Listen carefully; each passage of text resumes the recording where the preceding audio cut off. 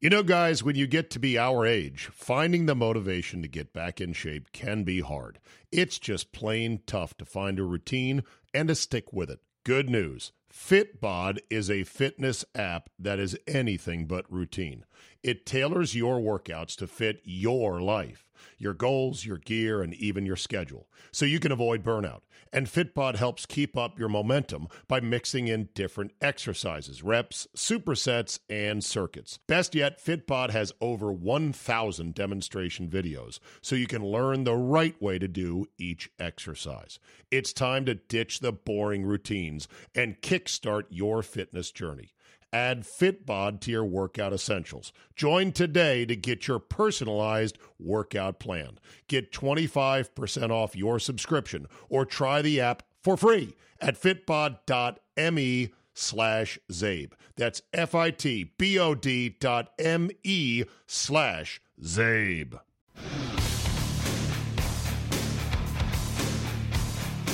Today on the Zabecast, ma'am, you can call me just about anything you want. Just don't call me a sports expert. Drew Olson of the Big 920 in Milwaukee joins me to talk about the perils of flying colors in enemy territory and why don't the masses love Brady and Belichick like Jordan and the Bulls.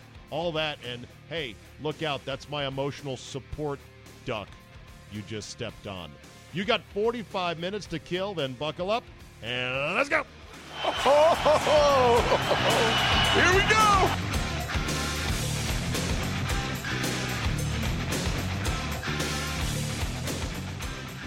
And so we meet again. Welcome to the Zabecast, everybody. January 23rd, 2018. We are in the stretch of 2 weeks of not football up until Super Bowl 52. The glow and the aftermath and the excitement of the two championship games has worn off just a bit.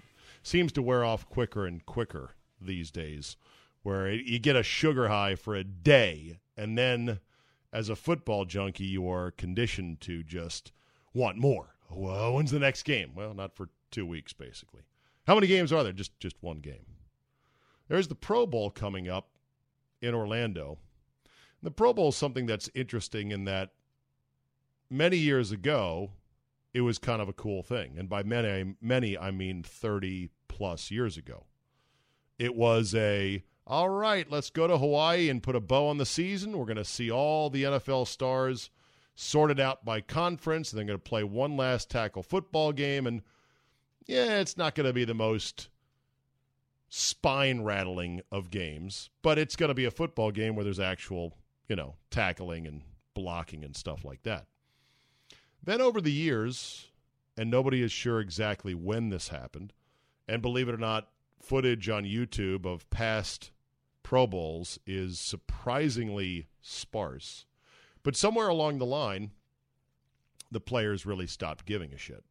And the quality of play deteriorated in the Pro Bowl to the point which I want to say 7 years ago, maybe 10. The years fly by now. 7 or 10 years ago, 7 or 8 years ago, 8 or 9, 9 or 10, whatever. The commissioner said that, well, maybe we should just cancel the Pro Bowl.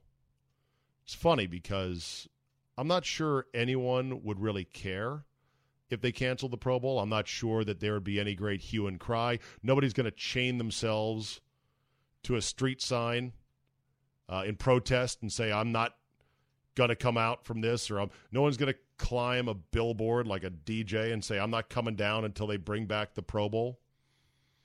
But at the same time, the thought of just giving something up, the thought of killing something that had been part of the NFL landscape, I guess just seemed unthinkable. And, like most things, we have major corporations sponsoring this event. I don't know if they really made a lot of money on the Pro Bowl. I don't know how many sponsors bought the Pro Bowl independent of buying other NFL properties. But whatever the case, after it got right to the brink, and I think the Players Association, they were the ones that said, whoa, wait a minute. Cancel the Pro Bowl. Kill the Pro Bowl. No, we can't have that. Even though we're not giving any effort anymore whatsoever. It's become not even glorified touch football. It's become joke football of, yeah, he's running for a touchdown. Okay, let him go. the players, I think, said, no, we would like this thing. So they kept it. And they started tweaking it. They started getting ex-players of some renown, television personalities, Dion, Emmitt Smith, Jerry Rice, etc., to be the captains of the respective teams and to have a draft and to, spice it up that way. Then the NFL said, hey, I got a great idea. Why don't we put it on this weekend that is coming up between the AFC-NFC championship games and the Super Bowl? And let's go ahead and fill that void.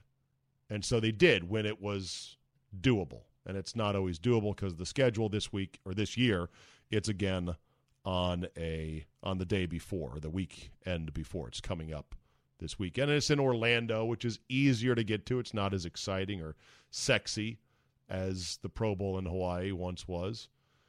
You can bring your family, though. There's Disney World. They've got the athletic facilities there to do all the other sort of drills and skills, which, I don't know, call me a sucker, but I kind of like those. The drone drop and the target throw and the flag football game and the celebrity game, or what all these games that they have. I'm okay with it. And the game itself, I don't remember the last time I really watched much of the Pro Bowl. I don't know if the play has gotten any better per se. I'm not sure you want to actually try to make it any better because injuries are so devastating in this sport and contracts are so difficult to come by. But at least we'll have that this weekend. In other topics, thank you for all the feedback that you've been sending me about the Zabecast. I really do appreciate it, and there's been a lot of good thoughts. I think, however, I'm at the point where I'm going to gently turn the spigot off of feedback in general, and I'm just going to take suggestions of, hey, Zabe, I'd really love it if you told the story of this, or I'd really love it if you could explain this, or why don't you do a few minutes talking about that? In other words, play requests, sort of like a DJ. That would be better for me at this point because I think for every bit of advice, this length is just right. No, that's too long. Actually, you should do this.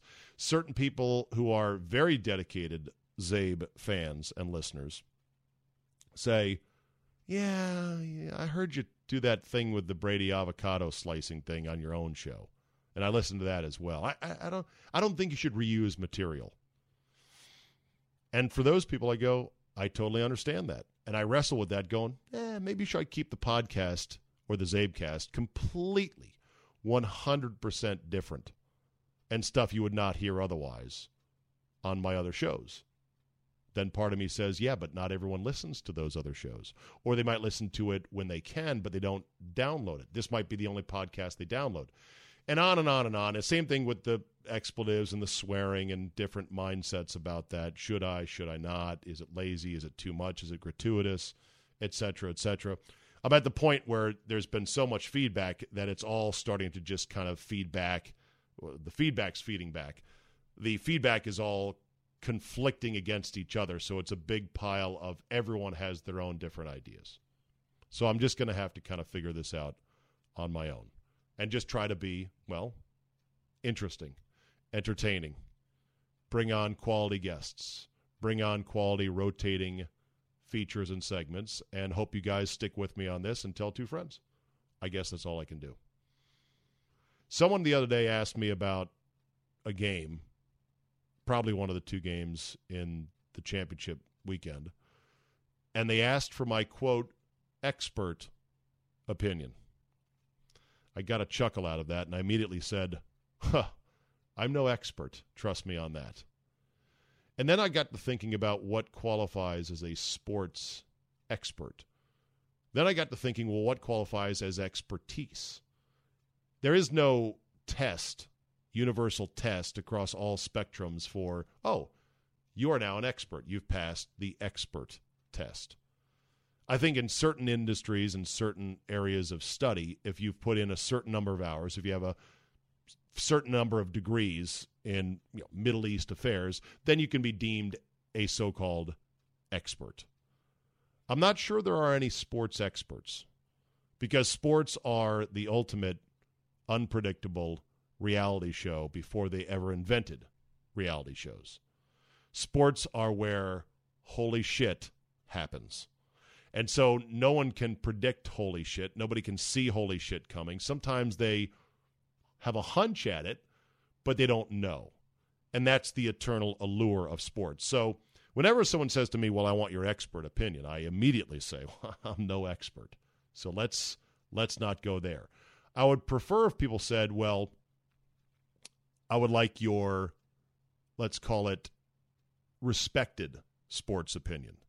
Now, that's something I guess I can get behind because I am in the opinion business. I've been in the opinion business for 26 years, 27 now. I count 91 as my first professional year as I got out of college at UC Santa Barbara and had a talk show on 1250 KTMS AM radio in Santa Barbara, California. One of the most beautiful places on earth to live. Why'd you leave? It's a long story. It's a long story. It's a short story. It's a story of I felt like I was a young man that wanted to go out and do things in other parts of the country and bigger markets. And so I didn't feel like retiring at the age of 24. Now, I could have carved out. I could have been the Pope of sports in Santa Barbara, California. Could have been the biggest fish in that small pond and probably stayed there my whole life. But now I said, I want to go do some things. It's a beautiful place, though. So I got my first job at KTMS Radio AM 1250, and I did a 1-hour show at night, Sports Watch. And that was where I started giving out sports opinions professionally for $12,000 a year. $12,000 a year. No, hold on a second. Check that. It was $14,000 a year, 14 and change, because I remember my biweekly paycheck was $1,250. Or no, excuse me. My monthly was $1,250, and my biweekly was $625. So you do the math. I'm not good at math. $1,250 times 12 is somewhere north of $14,000. I was never richer in my whole life. 24 years old and doing radio in Santa Barbara, California. I made $14,000 and change at KTMS. I made another $6,000 doing the UCSB basketball games. It was $200 a game, independent contractor money. They played about 30 games a year. You do the math there, $6,000. I was clearing over $20,000 a year, single, rented an apartment, actually shared a room in a house with two other young roommates that was not more than a quarter mile from the bluff tops of the ocean of Santa Barbara, California. Never richer. No cares in the world, no obligations. Does it sound like I'm getting nostalgic and misty? Maybe I am, just a little bit. But anyway, that was when my sports opinion career began. And I am no expert. All I know is that I've got 27 years of trying to form the best opinion I can, the most informed opinion I can about sports and about what has happened, what will happen, and what should happen. And I'm wrong as much as anybody else. And nobody gets paid for being right either. I recently saw a piece about Colin Cowherd, who has done spectacularly well for himself, one of the top earning sports opinionists on television and radio in the country. I think he's making about $6 million a year combined. And he said in an interview, he goes, so if I'm wrong about Big Ben or something like that, so what? I'm in the interesting business, he says. I'm in the interesting business. See, this is where I do diverge from Cowherd in this regard, and obviously his way has worked incredibly, although it's not just him not caring if he's wrong about things. I personally still believe that I should try as hard as I can to be right as often as I can, whether it's on a prediction, whether it's on an analysis of the best course of action. And even if I'm wrong, I will always own up to being wrong once it's been revealed to me that I was dead wrong.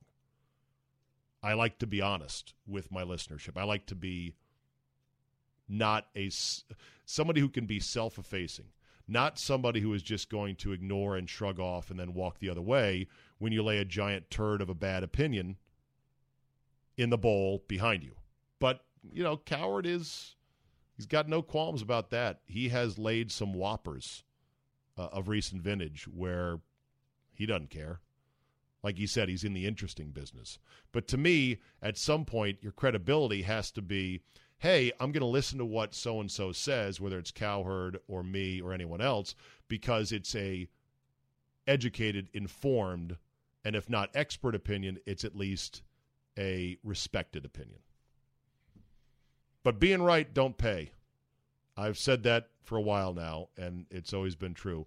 Another example is Merrill Hodge was one of the few guys on ESPN that had the balls and had the vision to say Tim Tebow's terrible. He will be out of the league in 2 years. He can't throw. He's not good. And this was at the height of Tebow mania. He was dead right, 1,000% right, backed up by his expertise in football, having played and been an analyst. Meanwhile, Skip Bayless was riding the Tebow train, was saying all kinds of ludicrous things about Tebow. He's just a winner. He's a baller. I love him. He's great. Very shrewd of Bayless, because there was a lot of people that loved Tim Tebow for who he was as a person, as a Christian, as a man, and they loved that about him, and college football fans as well. And so he staked out a position that was one that, didn't matter if he was wrong.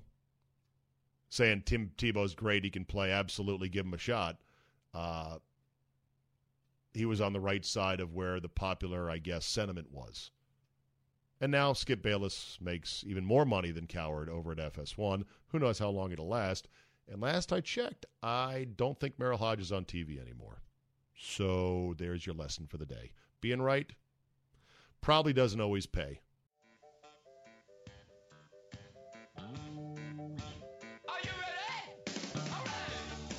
Oh, I'm ready. Of course, I'm always ready to talk to my man, Drew Olson, host on the Big 920 in Milwaukee, Wisconsin. Wow, lots of news happening up there. Amazing. Drew Daddy, you fire your head coach in the NBA. You're making a bid on Yu Darvish up there? After the house cleaning at 1265 Lombardi Avenue, yeah. That's true. House cleaning, but with the head cleaner still in charge, or at least the head coach still in charge. Yes. All right. Good to talk to Drew today. We got a lot of ground to cover. Let's start with the conference championship games from the weekend. What was your broad thoughts on both games, starting with the Jaguars-Patriots come-from-behind thriller, ? Thriller, yeah, well, can it be thrilling when it's predictable? That's what I'm wondering. When the Patriots are down 10 in the fourth quarter of a playoff game, you say, Brady's got him right where he wants him. Son of a bitch if he didn't do it again. Yeah. There were people saying that now people are saying, and this is how it usually turns a day later, hey, man, stop saying the Jaguars did great to get close. They fucked up. They lost the game. They had them dead to rights, and it was conservative play calling and bad coaching that did them in. Doug Marrone should be ashamed, not this pat on the back. They're there. You gave the champs a real run for their money. No? No, well, yes. How do you feel about that, Mr. Fung? I just feel like everybody's just got to bend the knee. They're the greatest outfit ever. Brady's the best ever. They're indomitable. And if you're going to make a run at the king, you better not miss. Right. You better finish the deal. Finish the deal. And, okay, everybody's relitigating that end of the first half. That was curious. And one of the things I noticed on Twitter is you see NFL players from other teams going, what the fuck? Why aren't they trying to score? Why are they taking a knee? They bent the knee at the end of the first half, and then they did it at the end of the fourth quarter, too. 53 seconds with 2 timeouts is a very long time in the NFL. Because look at what the Eagles did comparatively with 29 seconds and I think 1 timeout. They got into field goal range on that alone. Yeah, they had to, and they were feeling it. That's the time to step on it. But I guess, everybody's, hey, let's just, let's 30 minutes. Let's make this a 30-minute game.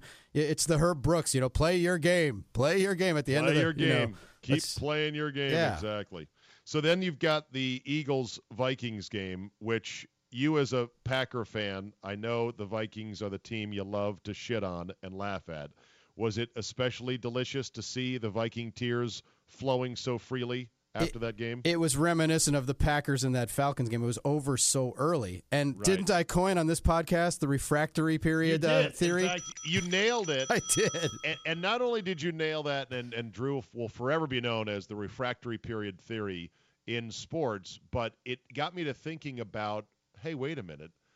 I really do think the Vikings had shot their wad.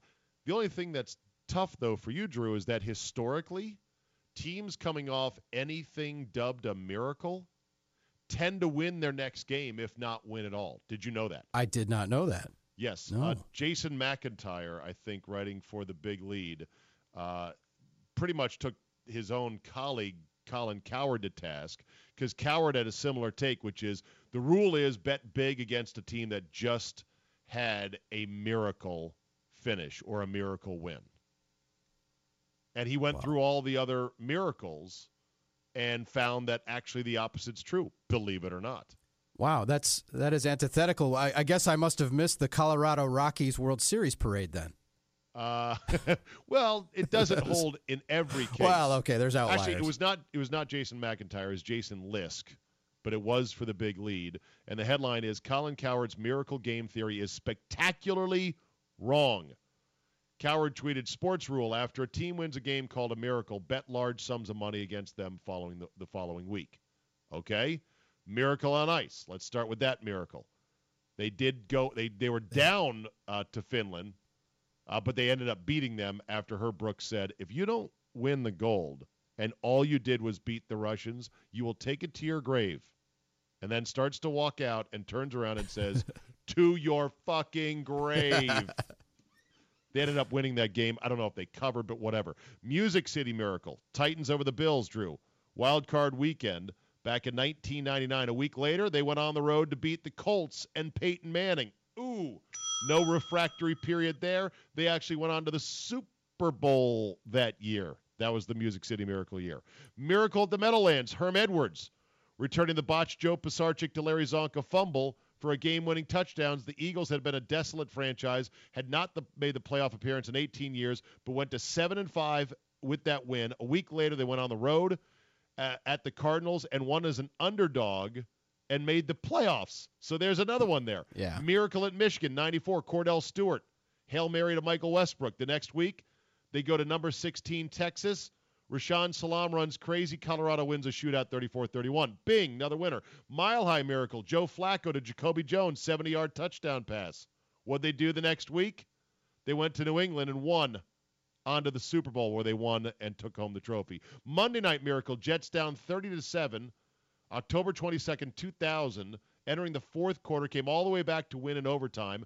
That gets to 6-1. They go to Buffalo the next week and lose 23-20. Okay, there's one for you right there.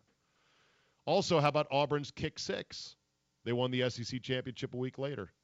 So I'm not trying to poo-poo your great moment of glory, Drew, of the refractory period, because you were right this one time. And for that, you've got the banner to hang. The refractory period was the cherry on top of a sundae that I built on the idea that Case Keenum and the Vikings hadn't thrived against a good defense. They whomped up on your Redskins in November. Yes. And after that... Whomped up. It was 38-30. 38-30. Well, we scored 30 on them when nobody I'm just talking else about all their season offense. scored 30 on Minnesota. I'm talking about their offense. Okay. 38 points. That's Sure. the high water mark of the season. Yes. After that, 24-7 against the Rams. Our defense sucks, by the way. Yes. Yes, 30-23 against the Lions. Then they 14-9 against the Falcons, who aren't a great defense. 31-24, they lost to the Panthers. They scored 34 against the Bengals, who are non-existent. They only scored 16 against the Packers, 23 against the Bears, and then, they scored against the Saints, but the Saints suck. There's not a great defense there in that mix. Agreed. November 12th on, they didn't face a great defense, and the Eagles are a great defense, the best defense that they were going to face. So I just figured, hey, there's going to be a market correction here. So what's your early lean on the Super Bowl? Oh, it's all Patriots. I'll be stunned if the Eagles win.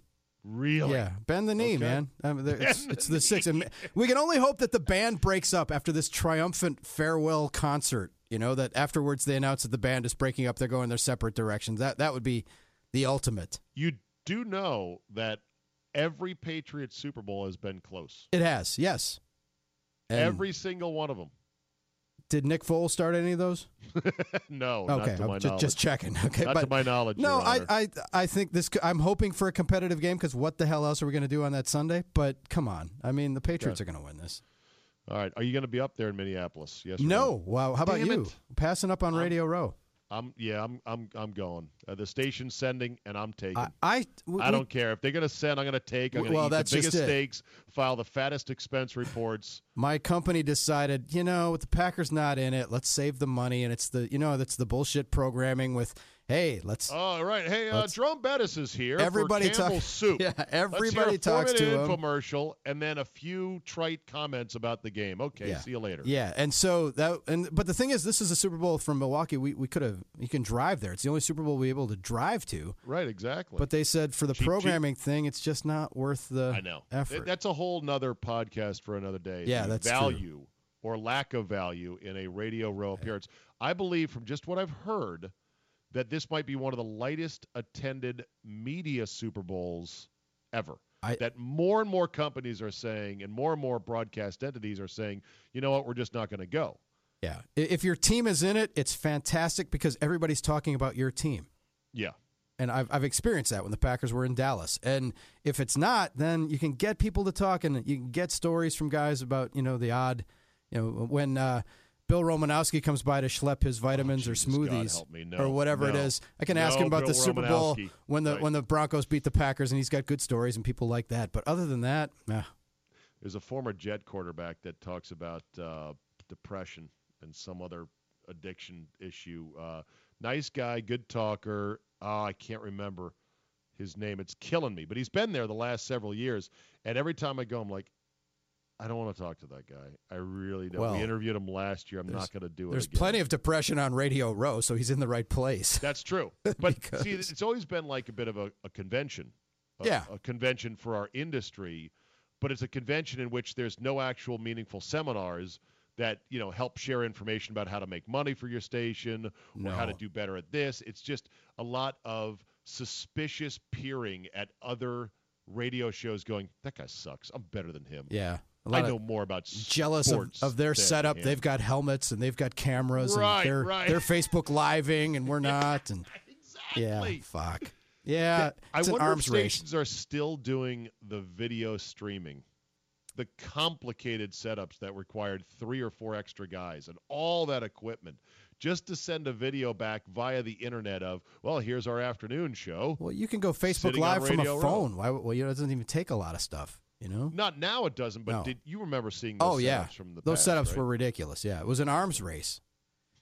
Yeah. An arms race to nowhere to conquer what? Here's your For what financial gain? Here's the question, because I've been beating the drums here, because I'd rather go to spring training because people have flip the switch. It's a dead time for content before the NCAA tournament fires up, and spring training is a relaxed. You can get access to everybody, and I think that's more interesting than the canned. Hey, And Larry it's warm. Zonka's coming through. He's got his Hall of Fame jacket on. Let's talk to him. Right, and all that is true, Drew. All that is 100% true, but you're forgetting it's baseball. Yeah, it's Lord Football rules. I get it.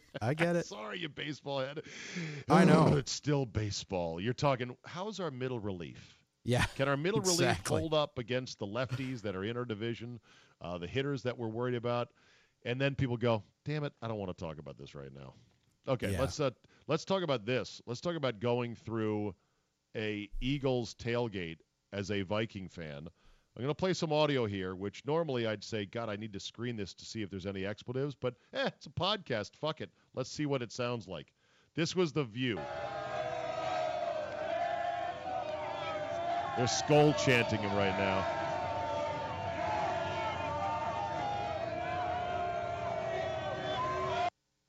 Oh, buffering. God bless the internet.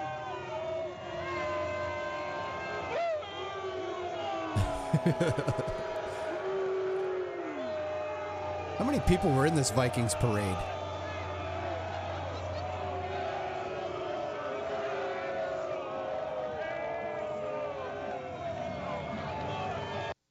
Now, that was fairly mild because I saw worse elsewhere on the internet. I would never, in a million years, fly colors in Philadelphia. Just would not do it. No. That is not the place. You got to have balls of steel to do that. There's no way. I talked to balls of steel and the bird of a brain. Yeah, or the bird of a brain. The brain of a bird. Yeah, talk much these days. I got you. I had a buddy of mine, a guy that's on in the Milwaukee market, does TV, Stephen Watson from WISN 12. Yeah. He was born and raised in Philadelphia, and he went to the game, and he wore his Eagles jersey, and so he's an Eagles fan. But he was telling me a story about 2008 at Miller Park. The Phillies were facing the Brewers in the wild card round, right? It was the Brewers' return to the playoffs, first time since 1982. And he went sporting a Chase Utley jersey and went with family members and was walking through the stands, and he said, walking through the play, just like this, walking through the parking lot and stuff, people were offering him beers, shaking his hand, best of luck. They were. But that's you guys brats. in the Midwest. Yeah, that's it's Midwestern the upper nice, Midwest. not Philadelphia. Yes, right. I remember going to a Packer game against the Cowboys when this was, I guess, 6 years ago maybe. And the Cowboys were good. They weren't really good, but, they were good enough, and so it was a big game. And there were fans, Cowboy fans, wearing Michael Irvin jerseys, just getting welcomed over to, hey, you want a brat? Like it's no big deal. There was absolutely none of that walking around. But that's you guys. That's not Philadelphia. It's not Boston. It's not New York or New Jersey. It's not even Chicago. Like, it's unique to you guys. Other stadiums and other places, and I'll include the Redskins in the mix as well, you're just begging for one really drunk parolee who's having a bad day because his bitch ex-wife or girlfriend won't stop texting him saying, I'm taking the dog, I'm taking the kids, I'm going to clean out your bank account, who's 9 beers deep, who decides, oh, good, here's a shithead in the other team's jersey. I'm going to let him have all of my frustrations right now. There's no cops around me, at least none that I can see. I'm out here in the middle of a huge parking lot. Why not pick up this beer that's half full and whip it at his head? Next thing you know, because you're flying colors of your favorite team, you've got a dislocated orbital socket, and your vision is now maybe never going to be 20/20 again. Why? Why would you ever risk that as a normal human being who wants to have a real life? That it's just not worth it. You're right. Why would you? You can enjoy a game without sporting the colors. Yeah, go incognito. Or put the colors deep under your overcoat and then bust them out once you're at least inside the stadium, where you're going to, you're still going to be potentially assaulted inside the stadium wearing the other team's colors, but at least you're not walking through a horde of tailgaters wearing your colors. Yeah. You saw the way the Vikings bus was treated on its way out of the stadium. Yeah, exactly. All right, you asked a question on Twitter, Drew, about why doesn't the average fan appreciate and or somewhat worship the tandem of Belichick and Brady, a la Phil Jackson and Michael Jordan during the Bulls heyday and the Bulls dynasty? Am I summarizing your question? Yeah, it was decently? I just wondered why, because my whole thing on Monday was bend the knee. They're the greatest, and Brady's the greatest, and he's like Jordan. He's Jordan-esque. He's as close as the NFL will get to a Michael Jordan, perhaps. Clutch, totally clutch. Totally clutch. And I have this argument with another buddy of mine who always says, "Oh, Joe Montana never lost a Super Bowl," and I'm like, "Yeah, he didn't go to 8. He went to 4 and he won them all, but if he had gone to 8, he might have been 4-4. Eventually, someone would have beaten him. Exactly. Plus, that's pre-free agency. But Montana's playing in, so they're good teams. A number of factors. Yeah, that's true. A number of factors. But here's the thing: with the Patriots, I look at the societal and sociological implications of social media. And Jordan didn't play in the social media era. We're a much more hateful, spiteful society now than we were then. By the way, how much of an asshole would Jordan have been on Twitter? If God, there was Twitter, or couldn't would he even have imagine, or would he just have not? Like, you wonder. He wouldn't have been able to contain himself. But he was also perfectly groomed and manicured by Nike, McDonald's, and Gatorade.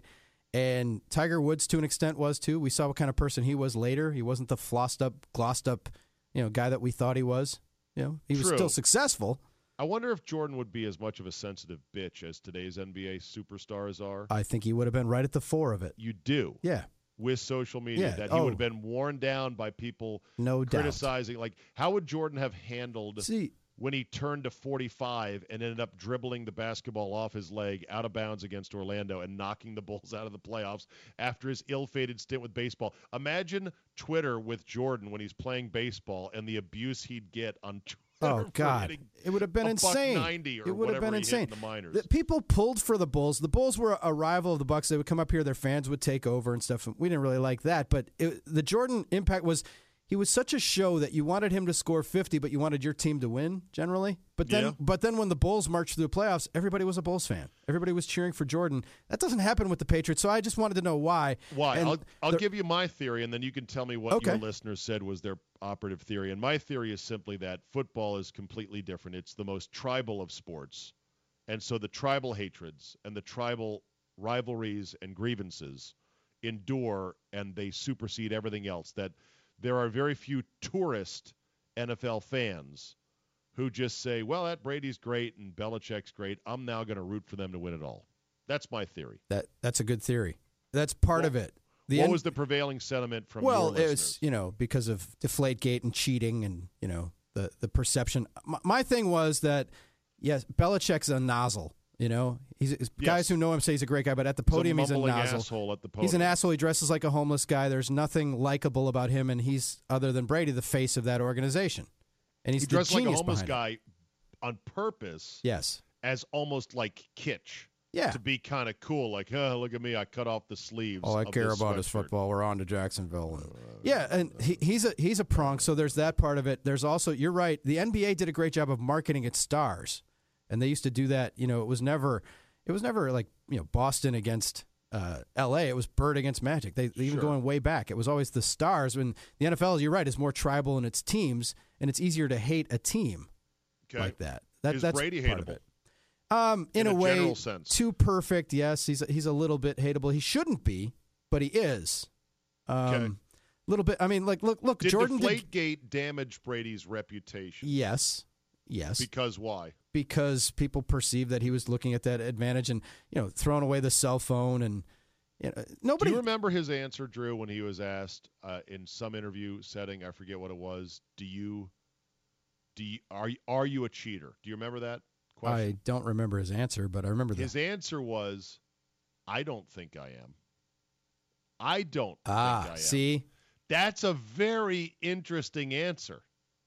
Because he probably realized if some shit comes out that proves without any question that I, in fact, broke NFL rules or protocol, hence cheated, that he can always fall back on, well, I don't consider myself a cheater. What witness protection program did they put those equipment guys in? Because nobody's heard from them ever. They've been fired. Yeah, they were they've been fired, but they also must have signed NDAs, Well, I bet they're on some sort of program from the Patriots to, shut up. Don't write a book. Exactly. Because why haven't they? Where's their loyalty? They're getting paid. But Drew, would be the shortest book ever. I took the footballs out to the field and gave them to the referees just as they wanted. Yeah, right. They got some Stormy Daniels checks, man. They got Stormy Daniels checks out there. Those guys did. No, but I for one don't hate the Patriots, and I don't hate Brady or Belichick. I do marvel at what they're doing and how they're doing it. I think it's dangerous, the game they play, pushing the envelope on all these things, like injury reporting and everything else. But they're just better. Their shit is better than your shit in every way Absolutely. possible. And that spun us into the Jordan discussion, spun us down another street, Zabe, which was if Vince Lombardi and the Packers were in the current era, would Lombardi be hated and would the Packers have been hated? Absolutely. Interesting. Vince Lombardi with a Twitter account, go. Okay, I'm just kidding about that. Man, I ain't got time for this Twitter. What am I doing here? You got a tweet here and a tweet there. Yeah. And you're trying to hit the sweet spot of the funny tweet right here up the alley. Oh, fantastic. Good. All right, so you like the Patriots in the Super Bowl. I do. You're just all about bending the knee. You think the Eagles have no chance. It's a coronation. I think you're wrong about that, but we'll see. They're going to play the game no matter what. Rocky was from Philadelphia. In less than 2 weeks. Rocky was from Philadelphia, but he lost the first fight. Good point. Point taken. Okay, the Bucks have fired Jason Kidd in your backyard. Your thoughts, go. Jason Kidd, it was coming. I don't think he was a great coach. He always had this kind of shady vibe. He came in under kind of shady, murky circumstances. He did have some impact, took them as far as he could go, and I thought this season was a referendum on him. He was either sink or swim. And I think the ownership got spooked that they're only 500 with one of the top 5 players in the world, and that they should be better than the eight line, because they're not going to win a playoff series at the 8 line. You got to be at the 5 at a minimum to win a playoff series. So is it especially frustrating up there, given that this was to be a move year for the Bucks? You were going to make a move, right? The move, everybody, the baseline is win a playoff series. They haven't done that since 2001. But this was a year in which the Bucks were supposed to kind of sort of arrive in the East, right? With the rise of Giannis Antetokounmpo. Absolutely. Can't say that this was going to be a move year. Antetokounmpo. Yeah, Giannis Antetokounmpo. This was the year that you were supposed to arrive to some degree and be a top half of the bracket entrant in the East. They made a move. Happening. They got Eric Bledsoe. They played better for a spell, but they're still wildly inconsistent. The only thing consistent about them is their inconsistency. Yeah. The defense, that scrambling defense is just, it's been proven not to work too. Jason Kidd's like that scrambling. Scramble, press, and trap kind of stuff. That stuff. They give up an open corner three. Because these guys don't want to fucking do that hard every night for 81 nights. They just don't. And because guys don't miss open corner threes, which the Bucks give up like Halloween candy. That is true. In college, you force a hectic open corner three. It's good defense because college kids will miss that a lot more than pro players. Absolutely. Who drain that shit all day, every day. Well, I feel the same way about my Wizards in that this was supposed to be, if not a move year, an arrive year for us. And they are languishing right now. And the Wizards had a players-only meeting, Drew, that backfired. According to John Wall, some guys took it the wrong way. I think it hurt our team. How funny is that? Normally, a players-only meeting is the equivalent of throwing your empty gun with no bullets at the enemy. It doesn't work, but you figure, what the fuck? I've got nothing else to do here. Our players-only meeting actually shot us in the face, according to John Wall. Hilarious. So we got that going. My favorite players-only meeting story, that you're right, they are. It's an old cliche, and who's going to call it and who's going to talk, and it's just right. I'd love to be a fly on the wall and just see how clumsy they are and stuff and how stilted. But back when the Diamondbacks were good, I think it was the year they won the World Series, Damian Miller, who's a cheeser from lacrosse, great guy, played for the Brewers for a while. He was their catcher. And I asked him about a players-only meeting when they were struggling one time, and he said, we only have them on days when Schillinger Johnson pitches. We're not fucking dummies, because then we go out and win, and everybody says, players-only meeting helped. So that's when they're predisposed to win a game, they would have the meeting. Very good. And the Brewers have put in a bid for you, Darvish. Unlikely to get him, but do you like the fact that your small market brew crew is at least finding their wallet to try to be a bidder on some big-name free agent? They're in there scrapping. They're probably being used as leverage to get a better offer from somebody else, but it is nice that they're, and in this market, the weirdness of this market, why not? Make a run, because at the end of the music's going to stop, and there's going to be a lot of guys without chairs, so you might as well have an offer in there. Do you have a 60-second take on this amazingly frozen free agent market where there's 125 free agents still without a job with 23 days left before pitchers and catchers report? It's stunning, and the thing that I keep going back to is in the arbitration process, I've always talked to people about this, how warped that is, that you go in and you have to talk about what a big piece of shit one of your best players is and try to keep the money down. And right, this guy sucks. He sits in the room while you run him down and give him reasons to hate you and not want to sign with your team ever again. And basically what we have here is, with all the analytics and everything, they've come around to the idea that most players do kind of suck, especially at the time when you're going to give them big money. The return on investment and big deals for guys that are north of 30, it's ridiculous. The guys who have value say most guys kind of suck. Yeah. The guys who have value are the guys between 22 and 28, and we're going to pay $200 million to guys who are already beyond that, and their effectiveness, they're used up. So it's the industry's upside down, and they're realizing this. And there's been an outbreak of fiscal sanity, whereas before they just couldn't stop themselves from giving people $100 million. It's almost like what they learned in football a long time ago has finally come to baseball. That no, it's not, 30 is not a death sentence in baseball by any means, but you're not as good as when you're 26. Exactly. And you peak at 27, and then you're paying for the downslope. And it does, especially the Brewers have been burned signing 32-year-old pitchers to 4-year deals. It just doesn't work. Yeah.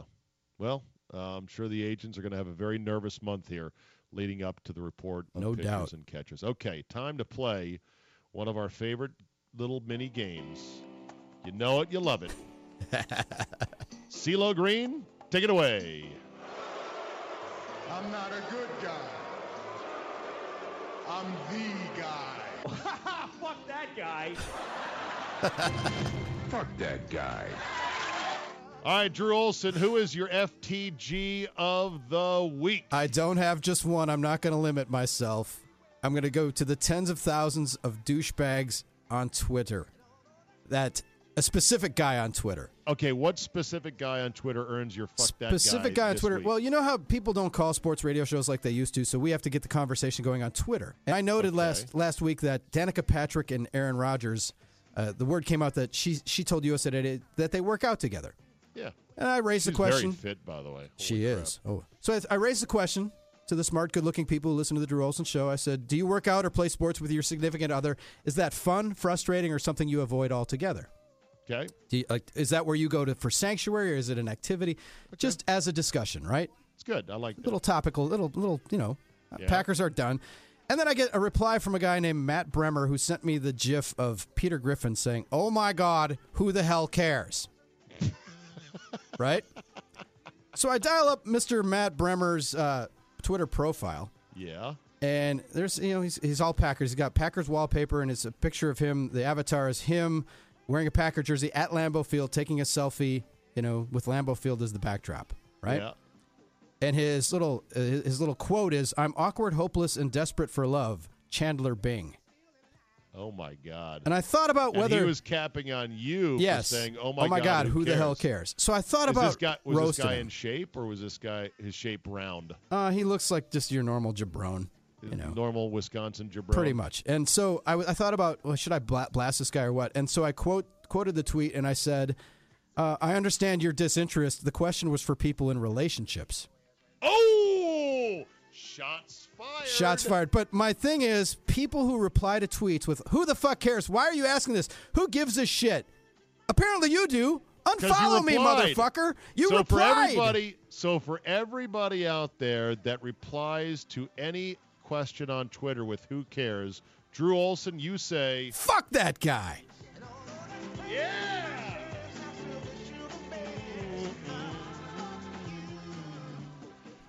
Yeah, well done. Did you patch it up with that guy? Or No, where I do you roasted stand him and he right disappeared. A lot of people were just had the reaction you did, like, "Ooh, burn, shots fired," and now? He slunk back into the ether of the internet. Yes, he did. Do you feel bad that you left it on bad I kind of terms? do, because I don't want to alienate people who might listen to the show, but a lot of people who on Twitter, as you know, don't listen to your work product, and they True. don't know that you're in the moment of the show. You're talking about stuff, and that's you have to kind of be listening. We consider it an extension of the audience, an extension of the radio show. Do you ever at people? And when I'm talking about them, like you mean players and stuff, or Do you at people? yeah, Okay. yeah, absolutely. Do you at people in a negative way or a complimentary way? I'll only at somebody if it's either a compliment or a promotion or a plug or something that's friendly. I don't at people to try to agitate or start shit. No, that's just it. I don't generally want to roast people, but if you're having discussions and you reply, aren't you adding them now and people can see that? No, adding is adding. Oh. That's where the phrase "don't at me." Oh, yeah. Where you make sure you've got a rebuttal to a certain person and you make sure they see it because you're atting them. I will. Well, see if I consider it a conversation. So then I would at them, but I'm not going to DM them, but I will at them. Very good. You can follow Twitter and definitely blast. You can follow Drew on Twitter. Thank you. Yes. You can follow Drew on Twitter and definitely at him and blast him and just drive him crazy on the internet because it's my favorite thing to say. It is. At Drew Olson MKE. I'll take it. Drew Olson MKE. Yep. Listen to his radio show up there on the Big 920 in Milwaukee. And Drew, we will see you next week. Yes, Zabe, I got one last bit for you. Yes, sir. My good friend Matt Vasgersian is a finalist for Sunday Night Baseball play-by-play gig. That guy's really, really good at what he does. I hope he gets the job. He's fantastic. I don't know if it's a fit with the culture of Bristol, but he's so good. And reports now that he is a finalist for that gig. So it's a plum seat, and it would be great to see Matt get it. Are you asking me, can I do anything for him? Yeah, just you want to just You want a Twitter campaign? rally Put the troops. Vasgersian in Sunday Night Baseball? Yeah, hire Okay. Vasgersian. Yeah, I think that would be amazing. Very good. He might be with A-Rod, though. Well, A-Rod and Matty Matty V. A-Rod another time. That's an interesting scenario with him these days. Absolutely. All right, Drew, good to talk to you, buddy. Thanks. All right, buddy. You bet. There you go.